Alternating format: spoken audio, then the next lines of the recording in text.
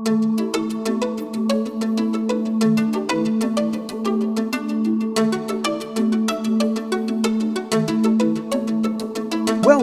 to the Jerusalem Lights Podcast with Rabbi Chaim Richman, whose goal is Torah for everyone. I'm your co-host, Jim Long. And now, Rabbi Chaim Richman. Shalom, James Long. How are you? You know, except for what's going on out there in the big wide world, Baruch Hashem, life is good. So you mean it's like we're on an ark?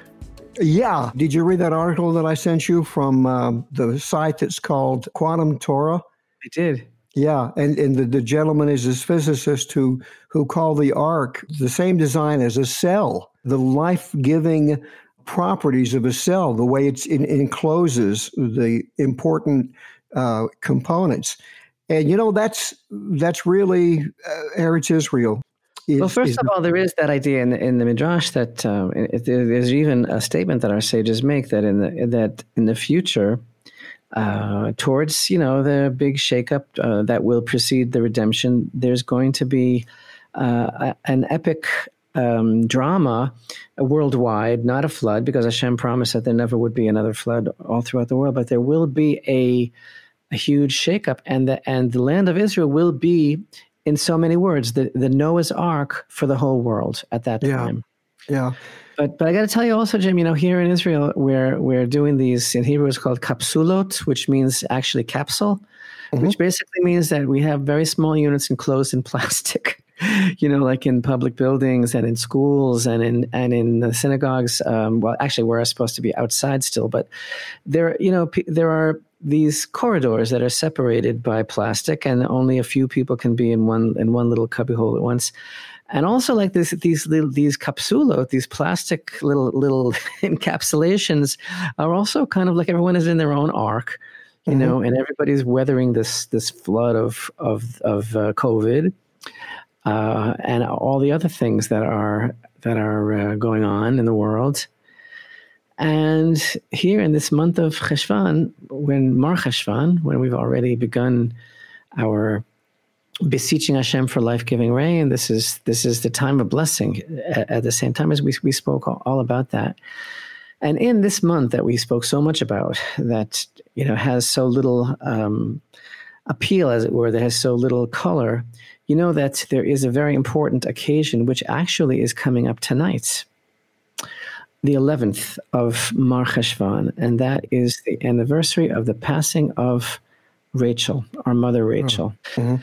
And of course, there are four matriarchs, Sarah and Rebecca and Leah and Rachel. And Rachel, even though she's the mother really of the two tribes, really, Yosef and Benjamin, she has a very unique place in the heart of Israel.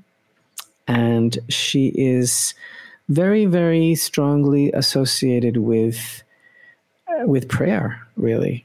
In fact, I don't know how it's going to be now with the regulations and the social distancing and the travel restrictions with COVID, but so I assume it won't be like every other year. But generally speaking, the 11th day of Mar Cheshvan, the anniversary of the passing of our mother Rachel, is a day that thousands and thousands and thousands and tens of thousands of people flock to her tomb in Beit Lechem.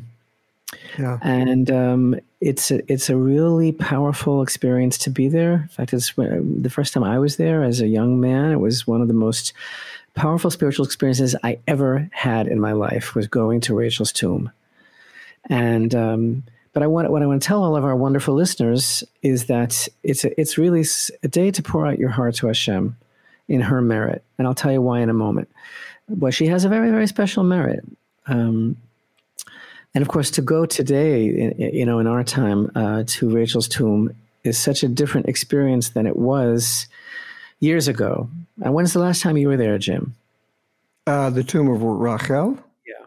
I've only been to the tomb of the other matriarchs. The one you're speaking of is buried apart from the rest. Well, it's exactly as we learn in Parshat Vayishlach, coming up in a few weeks. I'll just get the verse exactly. When she was in childbirth with Benjamin, and she passed away in childbirth. She was buried along the way in Because the only tombs that I've it's in Genesis 35. It's in Genesis 35. And it came to pass as her soul was departing, for she died, that she called his name Ben-Oni, but his father called him Benjamin.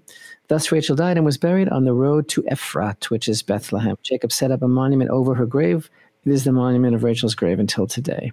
So the reason I bring this up, of course, for our listeners that might be wondering why we're talking about this, it's because in Torah tradition, there is a concept of praying at the tomb of the righteous, and not that we are praying to that person. There's absolutely no such thing in Jewish thought and authentic Torah thought. We're not praying to that person. There's no such thing as praying to anyone but Hashem. This person is not an intermediary or any such thing. But the inspiration of this place becoming like a portal for a really sincere thought of repentance and of binding to Hashem and of wanting to be a better person is, when we see these places and we feel the tremendous sanctity emanating from them, and we understand that this is not like a legend, or a myth. These people really did live, and their lives were so dedicated to others, and with such tremendous sacrifice, the things that they did and the levels that they reached of spirituality, that it becomes like a transformative experience to be in their presence, and that's the idea of the place being a place that's conducive to opening up the heart and to sincere prayer. That's why we go to these places. And of course, they have a merit. In other words, they are meritorious because of their deeds. So that's the idea of going to one of these places. In any event, the reason I asked you, Jim, if you've been recently to Rachel's tomb, is because and people at home that are listening that want to look up online, maybe just an illustration of Rachel's tomb. There's a classic kind of like painting, a classic. It's actually based on a real photograph from, let's say, the late 1800s of what the scene was, very much like what I just read from Parshat Vayishlach in Genesis, of this dome-covered little building with a beautiful tree like bent over it, alone on a pathway in a field. And it was on the outskirts of Bethlehem, and it's a very evocative and poignant kind of visage. This famous classic picture of Rachel's tomb. And when I first visited Rachel's tomb in 1977, that's more or less what it looked like. Although Bethlehem already had been more developed, and so the town already came out to there. And then when I first moved, I'll never forget when I first moved to Israel. In 1982, and my wife and I were staying in the southernmost neighborhood called Gilo. Mm-hmm. We were actually able to walk on a Shabbat to Rachel's tomb. From there, it was about a 25-minute walk. And things were so different then in 1982 that, unless we were extremely naive, that the two of us carrying our infant son, my oldest son. Okay, so he was then an infant, and I kind of strapped him in this front carrier to myself, and we walked on the Arab road to Bethlehem, to Rachel's tomb. Something that you can't do today, right? But what I wanted to tell you is, as far as the contrast between whoever remembers that beautiful image of what it used to look like today, Bethlehem has. Is like what is it called? Even the autonomous control of the Palestinian entity, right? And so Bethlehem is not in Israeli jurisdiction. That is controlled by the Palestinian Authority. But yet a special arrangement was made for Rachel's tomb to be in a kind of like an island in itself. Like sticking out, literally in a sleeve, extending. Literally, a corridor was built, like a fortress, from Jerusalem to Rachel's tomb. It is like a bunker. It is like a fortified tunnel, and it's like an army zone. Basically, it has to be. And in order to get there, at one point you have to leave your private car behind and be accompanied by the military. You have to go into a special bus, be accompanied by the military, because the Palestinians, even though there are high walls that are built around Rachel, they actually are constantly throwing Molotov cocktails at the Jews that are coming to worship at Rachel's tomb. So the idea is that you're going to Bethlehem, to what was once this pastoral kind of image, and it has been transformed into this very overwhelming, this very kind of like just how do I describe it exactly? Like a war zone, or it's been transformed into this very heavy feeling of threat, of isolation, of danger. And the irony is so exquisite because it's Rachel. It's Rachel. And so and what did the verse tell us in Jeremiah 31? That Rachel is crying for her children. So I want to talk about that verse a little bit now, because in her honor, because tonight is the anniversary of her passing. But it's like, I feel that so strongly now when I go there. It's like you feel her crying because we have basically taken her and put her in a prison. That's basically what this is. They took that whole beautiful building and they encased it in a bunker. Yeah. And built a fortress all around it to protect the Jews that are going there to pray, because they will be an open target, and because the so-called Palestinians that we have a so-called arrangement with continuously and consistently take shots at the Jews. So she is now kind of like encased in this concrete sleeve, fortified with all sorts of watchtowers and machine gun stations and everything. And that's the situation. But that's not what I wanted to talk about. What I wanted to talk about is, and again, just my plea to all of our listeners to take advantage of the day, tonight, the 11th of Mar Cheshvan, and to really use it as a day of prayer in the merit of Rachel. So in Jeremiah 31, we have these very moving verses, and it speaks about Rachel. Jeremiah 31, verse 14 begins, "Thus said Hashem, a voice is heard on high, wailing, bitter weeping. Rachel weeps for her children. She refuses to be consoled for her children, for they are gone. Thus said Hashem, restrain your voice from weeping and your eyes from tears, for there is reward for your accomplishment, the word of Hashem, and they will return from the enemy's land. There is hope for your future, the word of Hashem, and your children will return to their border." So I wanted to offer a little bit of background information from Chazal, a little bit of insight from the oral Torah about what these verses are referring to. So the idea is, first of all, when Jacob buried Rachel along the way, that was a very, very difficult thing to do. And in fact, when he first met her in the Torah portion of Vayetze, we read that when he met her, he kissed her and he lifted up his voice and cried. And our sages tell us that the reason that he cried is because he saw with prophecy that he would not be buried with her, which is a difficult thing. And the reason that he buried her along the way and not in the tomb of the patriarchs, which he could have just taken her, he was on the way to Hebron. He buried her there because he knew that in the future her children would be going out to exile and that she would pray for them. And indeed, the Midrash states that she came out and she stood by and she prayed for them as they were passing by her very tomb on the way to the Babylonian exile. And this, of course, is still in effect today, her prayers. But the background of the verses is as follows.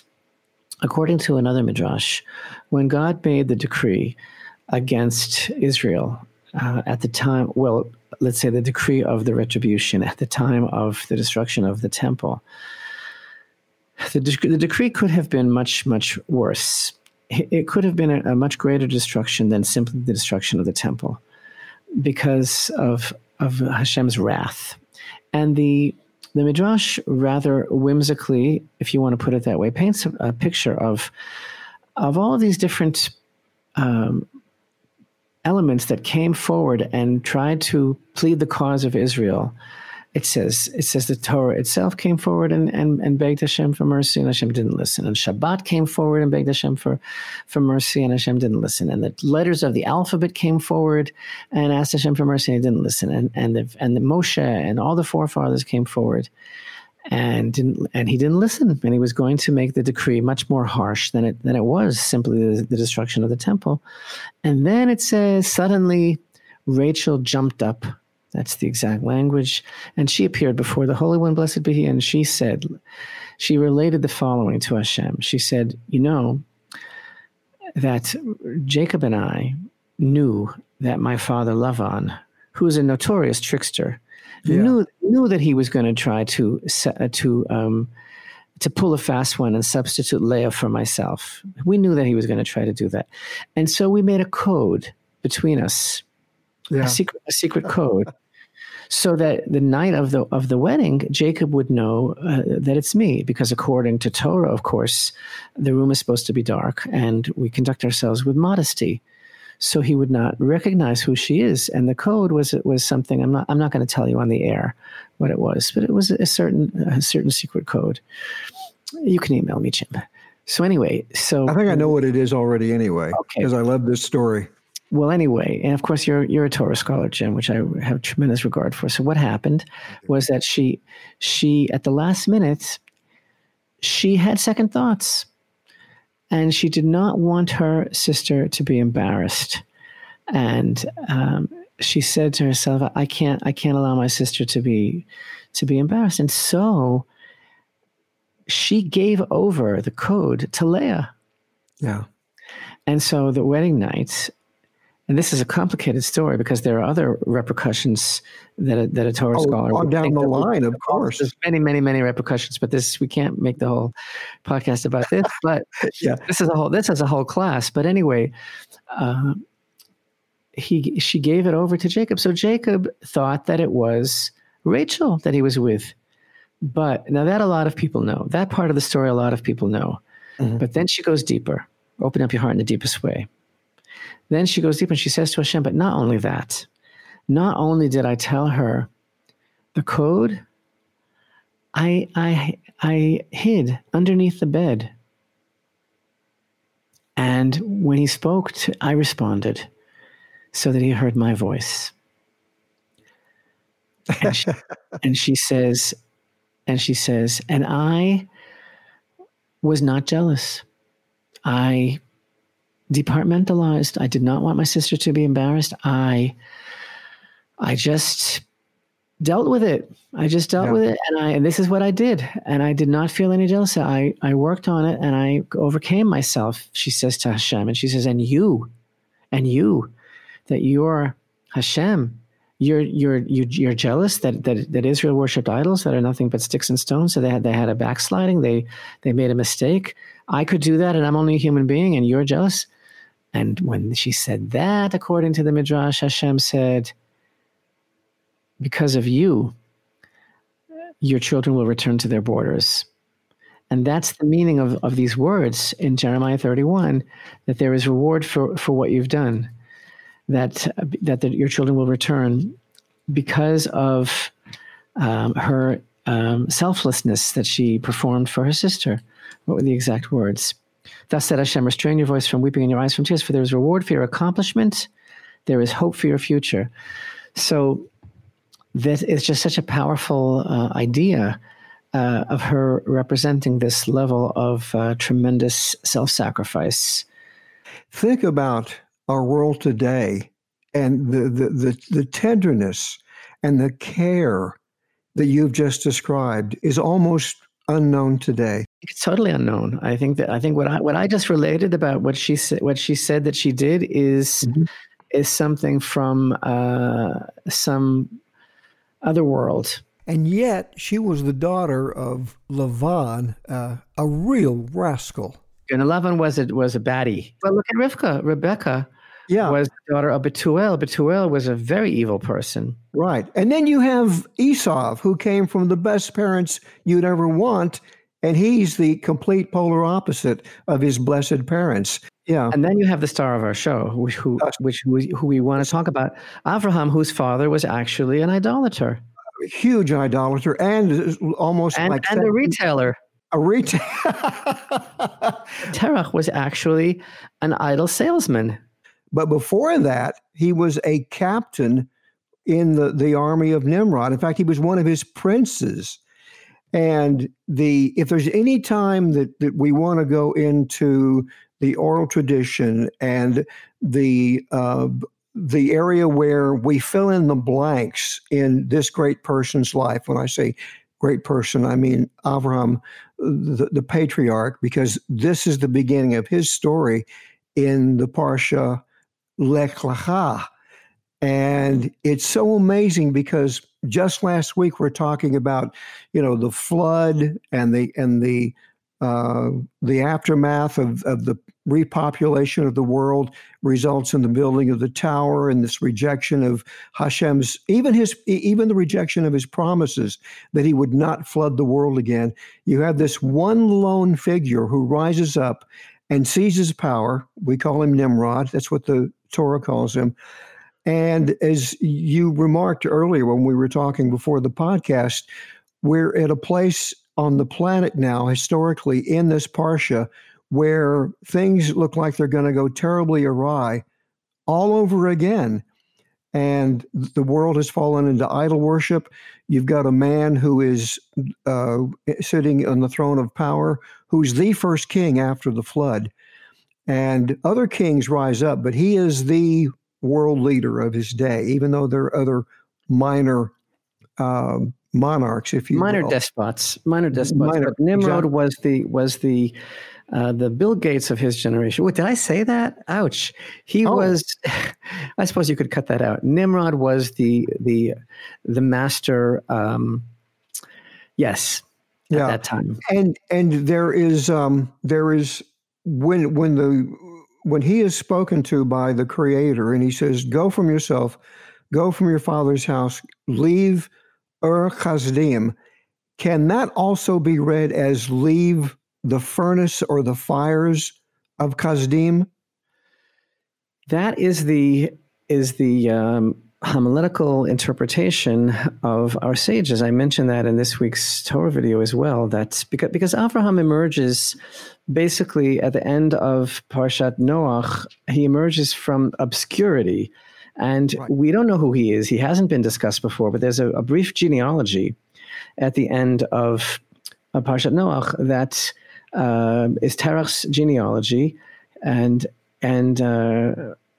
Avram, who was, as he was called then, is mentioned, and then suddenly we hear that Terach is leaving, and he's taking Avram with him, and the reason, and here he is, and he left from this place called Ur Kasdim, and that's all. That's all we know.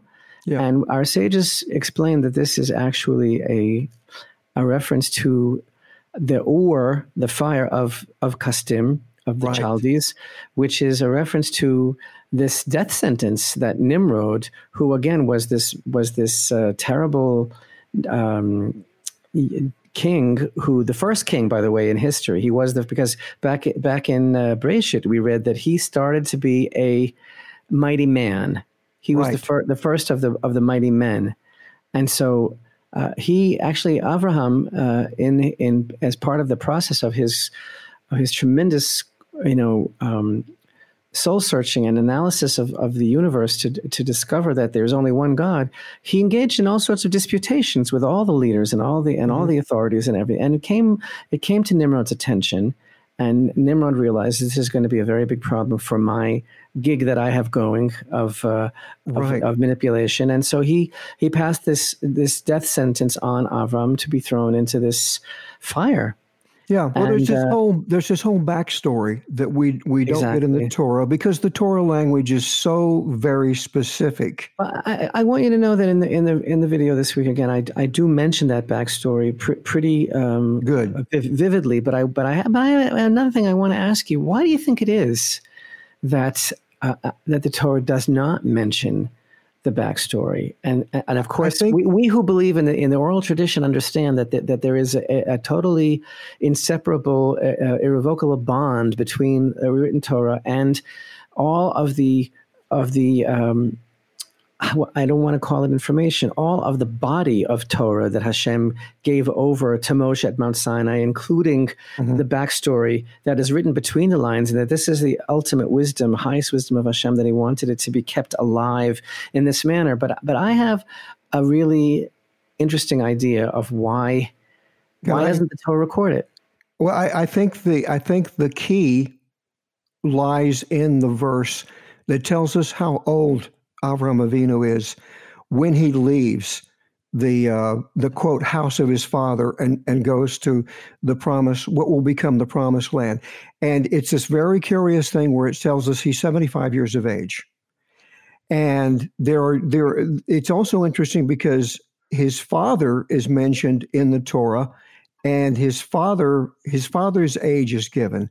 And again, this is a pointer to how profound every single word and every sentence in the Torah is, in that it is so completely, talk about, windows. These are like, you click on this, if you could click on the verse, the Torah would open up into other links and tell you so much about that person. And first of all, if I understand this right, the reason that we are told, because the physical description of all the central figures of the Torah are given very briefly, and sometimes we don't even know what some of these people look like. We know Sarah was beautiful, which is very pivotal to the narrative. We also know that and Rachel was beautiful. Rachel was very beautiful, and the reason, first of all, to my understanding, that we're told that that Abraham is 75, is that is really when his mission actually began. His real mission in life. Everything this is amazing. It wasn't until he was 75 years of age that Abraham set out to fulfill what he was born to do. Isn't that remarkable? 75 years of age. In other words, that's when he basically went out into the world to bring his message. Yes, and everything. And that was the beginning of his career. In other words, because he is the one who brought the message of the one living God to the whole world.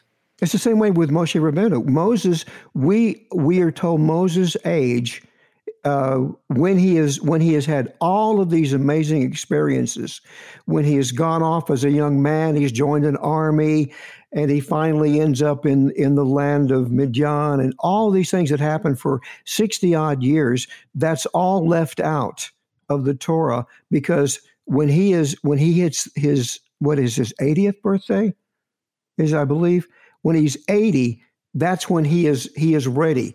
He is the man for the time. So this is the reason I think that the Torah doesn't want us to be, well, first of all, the Torah, because Hashem takes it for granted that when we read the Torah, we're going to know the backstory, and we're going to see that where he is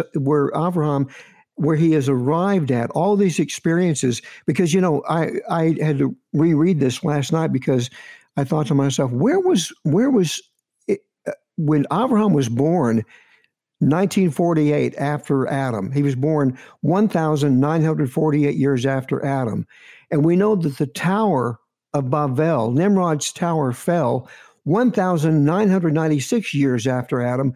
So a lot of people don't realize this, Rabbi, especially people who are new to the Torah. They don't realize that that Abraham is a contemporary of Nimrod. Just because he has left the scene in the text of the Torah does not mean that he is no longer part of history or his impact on history. In fact, this is the meaning behind Or Kasdim. It was Nimrod who sought to kill Avram. It was Nimrod who had him brought in. It was Nimrod who had him thrown into the furnace. And then when Avram emerged unscathed, that's when his career just skyrocketed, because word of this went all over the world. And you know where he was. All countries brought their children to him for him to teach them about God. Right. You know where he was when the tower. So he was alive when the tower was built. But you know where he was all this time? He was hiding. Well, he wasn't. They hid him away. He was living with Noach and learning from Noach and Shem about the world before the flood and about the one true God. And I should say that all of the Chazal, the Jewish sages, tell us that it didn't take Noach and Shem to tell him that there was a God and that there was one God. He actually, this is what makes him so remarkable. Abraham came to this on his own. Yes.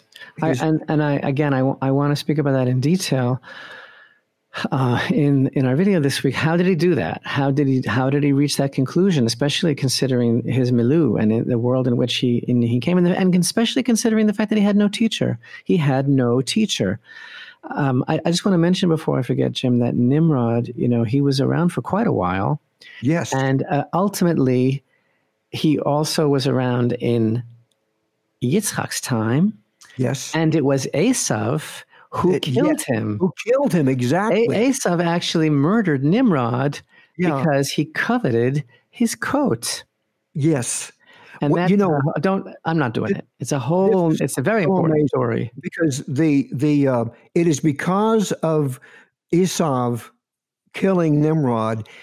He was, according to the sages, he was given this vision when Abraham was 50 years of age, and Nimrod had, the dust of the tower had settled, everybody had regrouped. Avraham Avinu comes out of hiding. He leaves the house of Noah. He comes back to visit his father, and he discovers his father is completely given in to idolatry and is even creating and marketing and selling idols of wood and stone and clay. And it is because of that episode that he is taken before Nimrod, and he doesn't give in to idol worship, and he says, okay, you're going into the fire. And then when he emerges from the fire, even Nimrod, he sees this miracle of Abraham coming out of the fire, and Nimrod falls before Abraham to worship him. And then Abraham says, you still don't get it, do you? You still don't get it.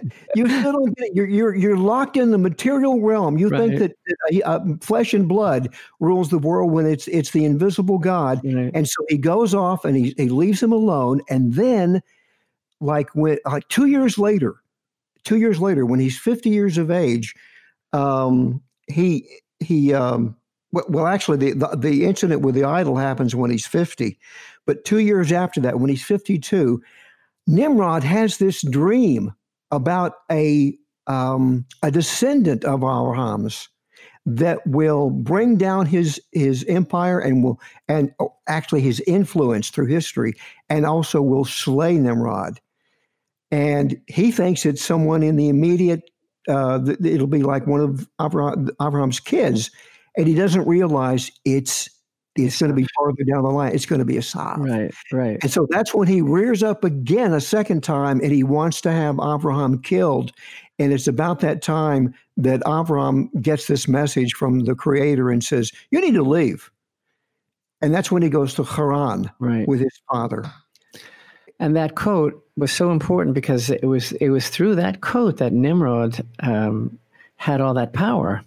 Yeah, it wasn't really his power; it was that coat. Why it's so is a different subject altogether, and it very much reminds me of the Wizard of Oz, kind of hiding behind the curtain. It wasn't even him; it was like a hologram. Yeah, that he was projecting. Well, the animals would. Jim, let's save it. Let's save it. I know. Let's save it. So anyway, members only. What I want to do is I want to set the stage for where we are. I've already done so. And go ahead. You want to say? I just want to say two things quickly before. One is I really think that one of the reasons why Torah does not detail the amazing adventures of Abraham before this. In other words, Lech Lecha starts recording Abraham's career once he's ready to embark on his world tour, as it were. Yeah. Once he's ready to hit the circuit and his mission, and his mission, and the first words that Hashem says to him, Hashem hasn't spoken to anybody in so long, and now he has someone to talk to that wanted to talk to him, and he says, "Get out of here, go for yourself, or even better, go to yourself, go lecha into yourself as introspection, as an inner journey." But anyway, I have a feeling that one of the reasons why Torah does not record explicitly all of this incredibly rich backstory and prehistory, which of course our sages do relate to us, I think it has a lot to do with the fact that every person needs to go through the type of thing that Avraham went through to find Hashem on their own. Amen. Yeah. It's a very personal thing. One of the things that we really take home as a life-changing lesson from Avraham's career is what he went through, again, which I describe a little bit more in depth in the video this week, what he went through to find Hashem, what he had to go through to find Hashem on his own with no teacher. So that's one thing. Another point, Jim, I just wanted to mention is we did an injustice before, I realized, when we were talking about Rachel, and I said, oh, she was Lavan's daughter, because you started to say that she was a descendant of Avram, but the fact is she was family. And so I should have mentioned that. That's why Yitzchak sent Yaakov to Lavan's house, because he wanted him to, I'll read it to you. So we can't forget that Isaac summoned Jacob and blessed him and instructed him and said to him, do not take a wife from the Canaanite women. Arise, go to Padan Aram, to the house of Betuel, your mother's father, and take a wife from there from the daughters of Lavan, your mother's brother. So Rachel was actually a cousin. Yeah. And that's just important to mention.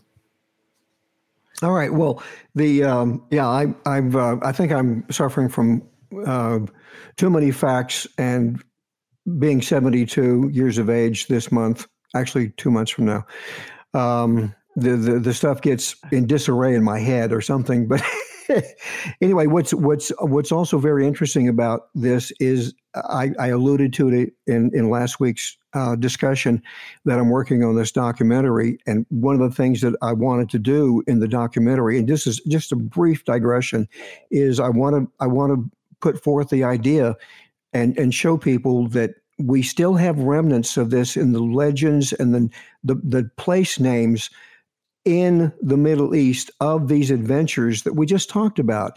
And that is, even when you go, because this story is even in the Muslims even tell this story, and they tell the Muslims even tell about the fires of Kasdim.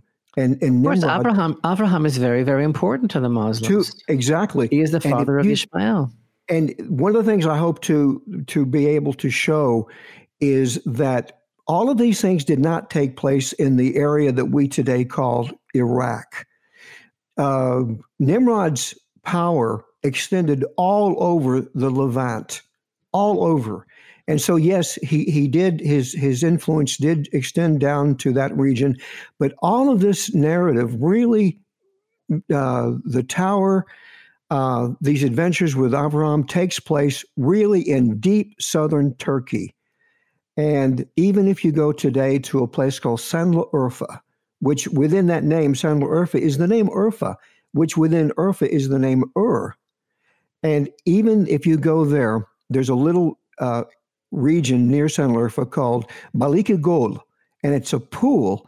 And the Arabs will tell you that this is where Avraham was thrown into the fire by King Nimrod.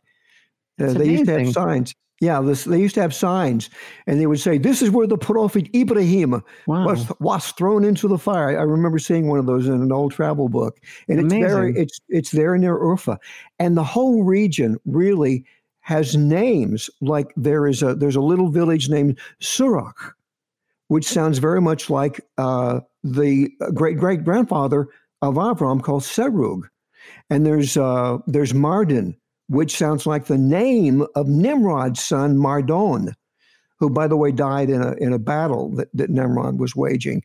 And then I have a theory. This is a wild one. I believe that the name of the country of Turkey is derived from Terach. Wow, Jim, that's amazing. Well, if you look at where the name is derived from, it's derived from they trace it back to around 800. BCE, before the Common Era, and there was a people called the people of Terach. And if we employ the what they call Grimm's laws, which Isaac Mosesen teaches us, you take the name Terach and you take the modern name of Turkey, the consonantal makeup of that name is almost the same. If you there's a T and an R and a K sound with Terach, and there's also a T and an R and a K sound in Turkey. So because he had such influence, he was a prince of Nimrod's army, and he was well known, in great renown. His departure with his son to leave the ranks of the people of Kasdim and to establish this community in Haran even spoke to the people of the region like, oh, even the father is changing his mind.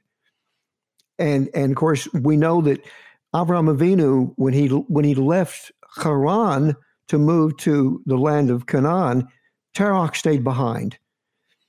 And his age is given when he passed away, but that does not mean that he died there immediately thereafter. He lived, Terach lived all the way up to the time of the birth of Yaakov.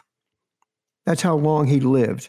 But for the same reason that we just mentioned, the reason that his name is no longer seen in the narrative is that we, as a reader of the Torah, can no longer learn anything from the life of Terach.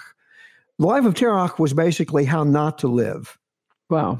And so his departure from the narrative didn't mean he died. It simply meant that God said he wasn't relevant anymore. Right. He's not relevant. Exactly. Great choice of words. So speaking of relevancy and how yes to live, we find a very, very unusual usage of Hebrew way back in the Genesis narrative in Parshat Breshit in chapter 2 of Genesis in verse 5. We have this verse. It says, these are the generations of heaven and earth when they were created on the day that Hashem, God, made heaven and earth. And there's a word here in Hebrew, and the verse in Hebrew reads, Eila toldot hashamayim v'ha'aretz behibaram biyom asot Hashem Elokim eretz v'shamayim. These are the generations of earth and heaven, and earth, when they were created on the day that Hashem created them. But this word, when they were created, it's a strange formation. And it's actually, Behibaram is the letters of Avraham. Mm. And so we're translating the word here as when they were created, just kind of for lack of a better way of translating it. But it's a borrowed kind of construction that the Torah is making here, as if the main point was to allude to Avraham in this word, which is a part of the accounting of creation. And our sages basically understand from this that what the verse is conveying is the thought that the heavens and the earth were created in the merits of Avraham, or actually for the sake of Avraham. And the idea that that's really expressing is that if people do not recognize Hashem as the creator, then what's it all for? Why did Hashem bring forth creation? So the idea of this verse alluding to Avraham, who of course Hashem calls in the Torah the one who loves me, and he calls him the one, Avraham, who actually reflected God's own oneness because he was so unique in the stance that he took for God's oneness, as he demonstrated with Nimrod. This he is kind of like the validation of creation, because at a time when basically the entire world forgot that there was any God, or else was totally invested in denying that there was any God. Avraham comes along, and he basically, first of all, through his own incredible faith and wisdom, he came to the conclusion that indeed there is a God. And again, how he did that without a teacher is a testimony to the incredible integrity and honesty, brutal honesty, and self-knowledge, the road upon which he embarked in order to arrive at this conclusion. And again, I really speak about this in much greater detail in our video this week.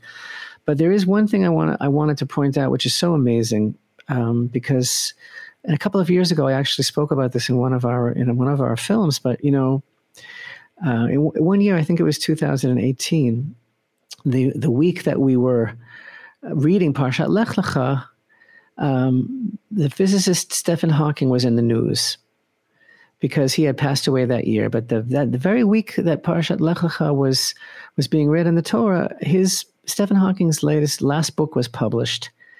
And so he was in the news, and he basically he basically explained in this book that the expression was, he explained that the universe does not need a creator. And that was his line. How to understand the universe without the need for a creator. And my first reaction in hearing that was like, why is it that you want to? Why are you driven to explain the universe without the need for a creator? In any event, Stephen Hawking was interviewed by Larry King before his death. And in that interview, he made this statement. He said, gravity and quantum theory cause the universe to be created spontaneously out of nothing. He said, because there's a law such as gravity, the universe can and will create itself from nothing. And I was thinking to myself at the time that Avraham Avinu and Stephen Hawking are like polar opposites, but not as individuals, as archetypes. But they looked at the same thing and they reached opposite conclusions. Yeah, because Abraham looked at the universe. Exactly. He looked at the physical makeup of the world and said there is one God. So I want to talk about that. Exactly what I want to talk about. But first of all, Hawking said that because there is a law such as gravity, he said the universe can and will create itself from nothing. So the interviewer responded, okay, how did the law of gravity come into existence? And then Hawking said, gravity is a consequence of the M theory. The M theory. The M theory, hold on, which is the only possible unified theory. He said, that's like saying, why is 2 plus 2 plus 4? Why is 2 plus 2 equal 4? The scientific account is complete. And theology is unnecessary. So he's saying gravity came into being because of something called the M theory. So I was very curious. So I went to learn what the M theory is. And so Wikipedia says, in non-technical terms, M theory presents an idea about the basic substance of the universe. So far, there is no experimental evidence that M theory is a description of the real world. Nevertheless, it is the leading contender for a universal, and I quote, theory of everything that unifies gravity with other forces such as electromagnetism. M theory is the only theory known to elegantly unify quantum mechanics with general relativity's gravitational force in a mathematically consistent way. So, Jim, what this is basically saying is that this is like some sort of like dying, gasping attempt to, by all means, assert whether or not it makes any sense, because as it even said in the article, there's no experimental evidence that it's even a description of the real world. But maybe these people don't live in the real world. But it's like the dying gasp of something that is trying with all its might, right, to be able to say that there is no creator. It is a need. Stephen Hawking said that science can, and this is his quote, science can explain the universe without the need for a creator, because it's important to him to be able to say that no one directs the universe. And I think that the practical application of this is because as soon as a person doesn't think that there's a need for a creator or that there's any direction, then there is no personal responsibility, not for myself, not for others, not for the whole world. And it also means that everything is meaningless, and it also means that everything is random. But if that's the case, the human condition is bleak. And so now I want to talk about science for a minute, because this is what the Midrash relates. The Midrash says, in the morning, this is part of Abraham's process of spiritual attainment, right, that he went through, the backstory, right, the backstory. So the Midrash says, again, it's about his youth. He says, in the morning he saw the sun rising in the east, so he thought, this must be God. This must be the king who created me. And he prayed to the sun all that day. But in the evening, when he saw the sun set and the moon rise, he said, this must also govern over that other God that I was praying to, because it became dark, so it doesn't shine any longer. So he prayed to the moon all night long. Then in the morning, when he saw the darkness pass and the eastern sky brightening, he said, all these must have one king that governs over them, the Holy One, blessed be he. And the Holy One, blessed be he, saw Avram's desire, so he revealed himself to him and spoke to him. So I believe that every word of our sages is so, so deep, that it is not anecdotal, that it is not a children's story. And I don't believe that Avraham was some Neanderthal who gaped in fear at the sky, right? Or some primitive looking for anything at all to worship. I think that this midrashic description is so prophetic, and that Chazal knew everything. And I think that they are referring, are you listening to me, Jim? Because this is so deep. I think they are referring to the struggle against the mindset of Stephen Hawking. Yeah. I think that the midrashic description of Avraham's interest in astronomy and his search of the heavens can best be understood in the light of the Rambam says in Guide for the Perplexed that Avraham understood that the whole world was mistaken, and that the thing that caused their mistake was that they were worshiping the stars and the planets, because at the beginning the primitive men, those early generations, started worshiping the luminaries because they were like they were giving them honor because they felt that they were emissaries of Hashem, so they were giving them honor. But then they lost the truth altogether. But this is the deep thing. What does it mean to worship the stars and the planets? I don't think it just necessarily means prostrating before them and offering them offerings. I think it's a reference to the worship of science, right? The worship of science with the Creator himself very neatly exercised from the picture. Just snip him out.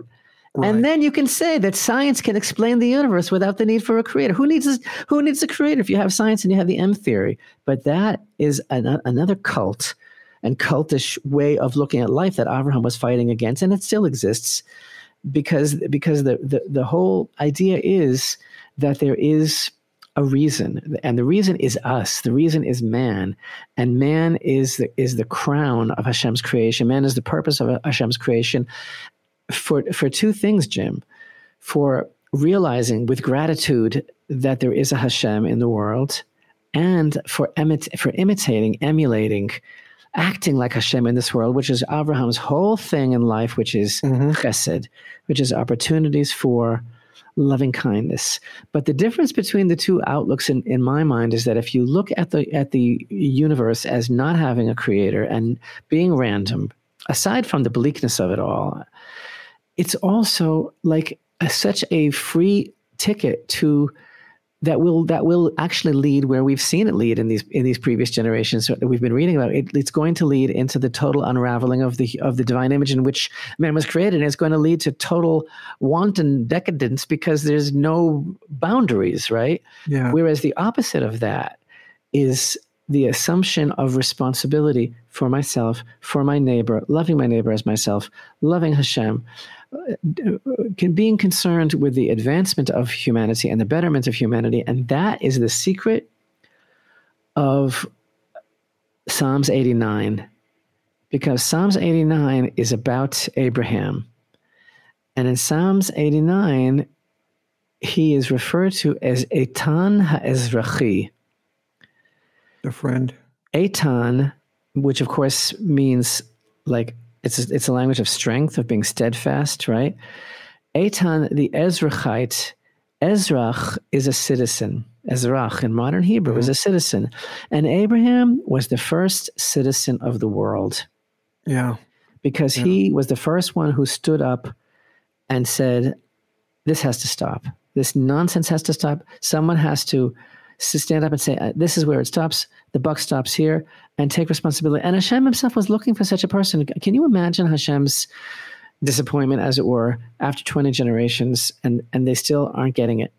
And so it's like, this is how I've always understood how Avraham suddenly, again, virtually out of nowhere, makes an appearance at the end of Noach, after like you say, when the dust is settling, right? And he comes forward. And to me, it's like Hashem is bringing him from backstage, introducing him, parting the curtain. Take a bow, Avraham, because Hashem is basically saying, will someone please stand up and promise me, guarantee me that the legacy of Adam Harishon will continue, and will someone please get up and guarantee to me that this nonsense will stop? And that is Avraham. Well, and that's why Avraham, just one more word, that's why Avraham was so connected to the tomb of the patriarchs from the moment he discovered it and wanted to be buried there, because he was the continuation of Adam himself, because he is now going to to put into motion the tikkun that until now has not been done. Yeah. Well, Avraham, you talked about the unified field theory.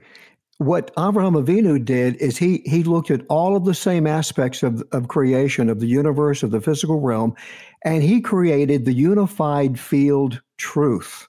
Wow. Because look at that word, unity. Unity is the key to all of this. And I think our listeners really need to see is that this is not a rejection of science at all. This is a rejection of thinking that masquerades as science, because real science possesses a unique honesty to it.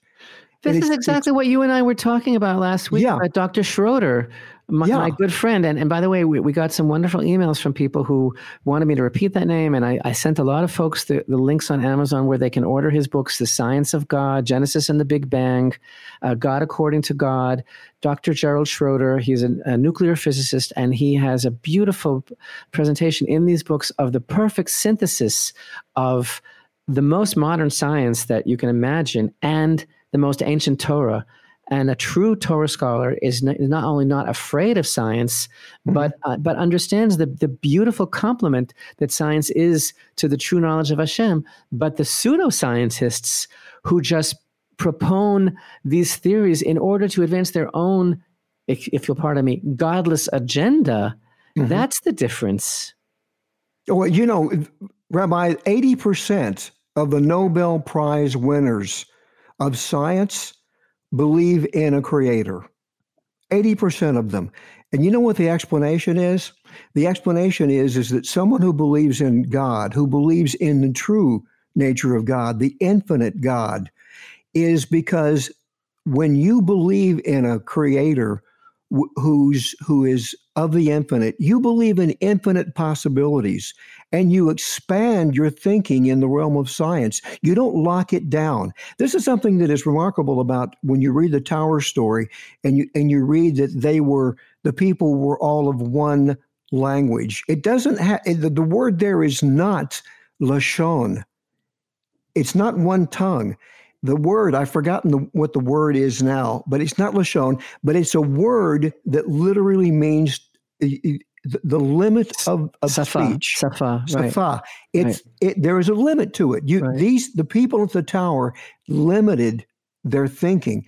And here in the dust of the tower emerges a man who takes, listen, Avraham Avinu he was a mathematician. He was a brilliant mathematician. That will come up later in the story when they go to Egypt, which is in the Parsha this week. He understood the calendar. He had to. He understood astronomy. He had to, and because he came out of Astrology Central. What is Bavel known for more than anything? The astrologers. But what they had done is he turned all of that on its head, and he said, "Wait a minute. We're not supposed to worship these things. They're supposed to be a key to us understanding the physical realm." And God looks at this man who sees the world clearly. He sees creation clearly. He sees his source. And he says, you know what? This man, and so what does he do? He says, you need to leave all of this milieu. You need to stand up. You're a solo act. And you need to leave, and you're going to become. Now all the nations have tried it their own way. The word nation appears for the first time after the tower. But Hashem says, now I'm going to show you how to create a nation, a model nation. And I'm going to start with this gentleman named Avraham. And I think that the tower really represents the worship of science, because Nimrod really was, he really represents here this tremendous technological boom and advancement. I mean, the sophisticated technology that they employed just to build that tower, right? The same technology. Science with an agenda. Exactly. Science. So, it was science that led to the fact that they were able to weep over one stone falling and to continue working when a person fell. So the agenda was, it was scientific knowledge that propped up their worldview of denial. That's exactly what it was. And so onto that scene bursts forth Avraham using his scientific knowledge that he gleaned from all his investigations, using that knowledge to prove that there is one unified theory, and that is the creator, and it's not a theory. Yeah. And out of that, he says, you know what? God gave me free will. I'm not going to be subject to agendas. I'm not going to be subject to tyranny. I'm going to go away from all this because God has shown me I can go away from all this. And this is the start of a nation, and a nation that is unified. Amen.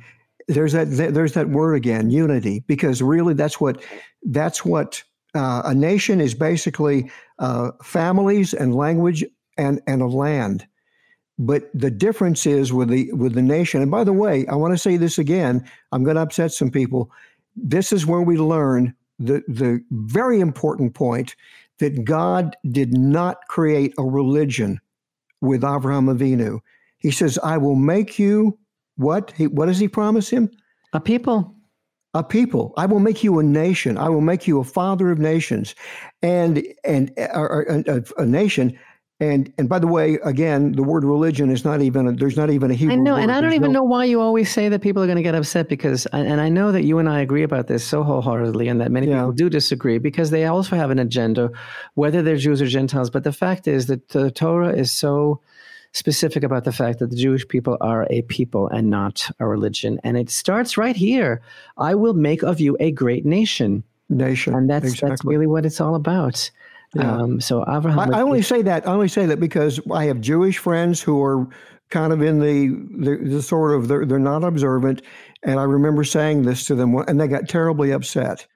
I know, and but then we have because I want for our listeners to open up the Torah, and I want them to understand what applies to them, the principles of the Torah. These teachings even today apply to all of us. But the specifics of Torah law, of the laws, the mitzvot, this is, you shall, certain things in the Torah, the 613 apply to, this is a charter. This is a Declaration of Independence, a Bill of Rights for a specific nation. And if we want to emulate those things, wonderful.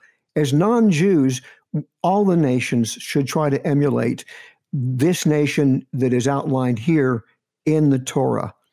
This is an instruction book for making a great nation. And God says, Nimrod, you blew it. All your compatriots blew it. Now I'm going to show you this is the way a nation should operate with these ideas of unity, of families who are together. And what binds some of the nations together are the Romans were bound together for their lust for conquest and blood. What set apart Israel as a nation is the idea that the families that came together and created Israel were families whose mission was to keep alive the idea and the concepts and teachings of the one true God. Amen. Amen.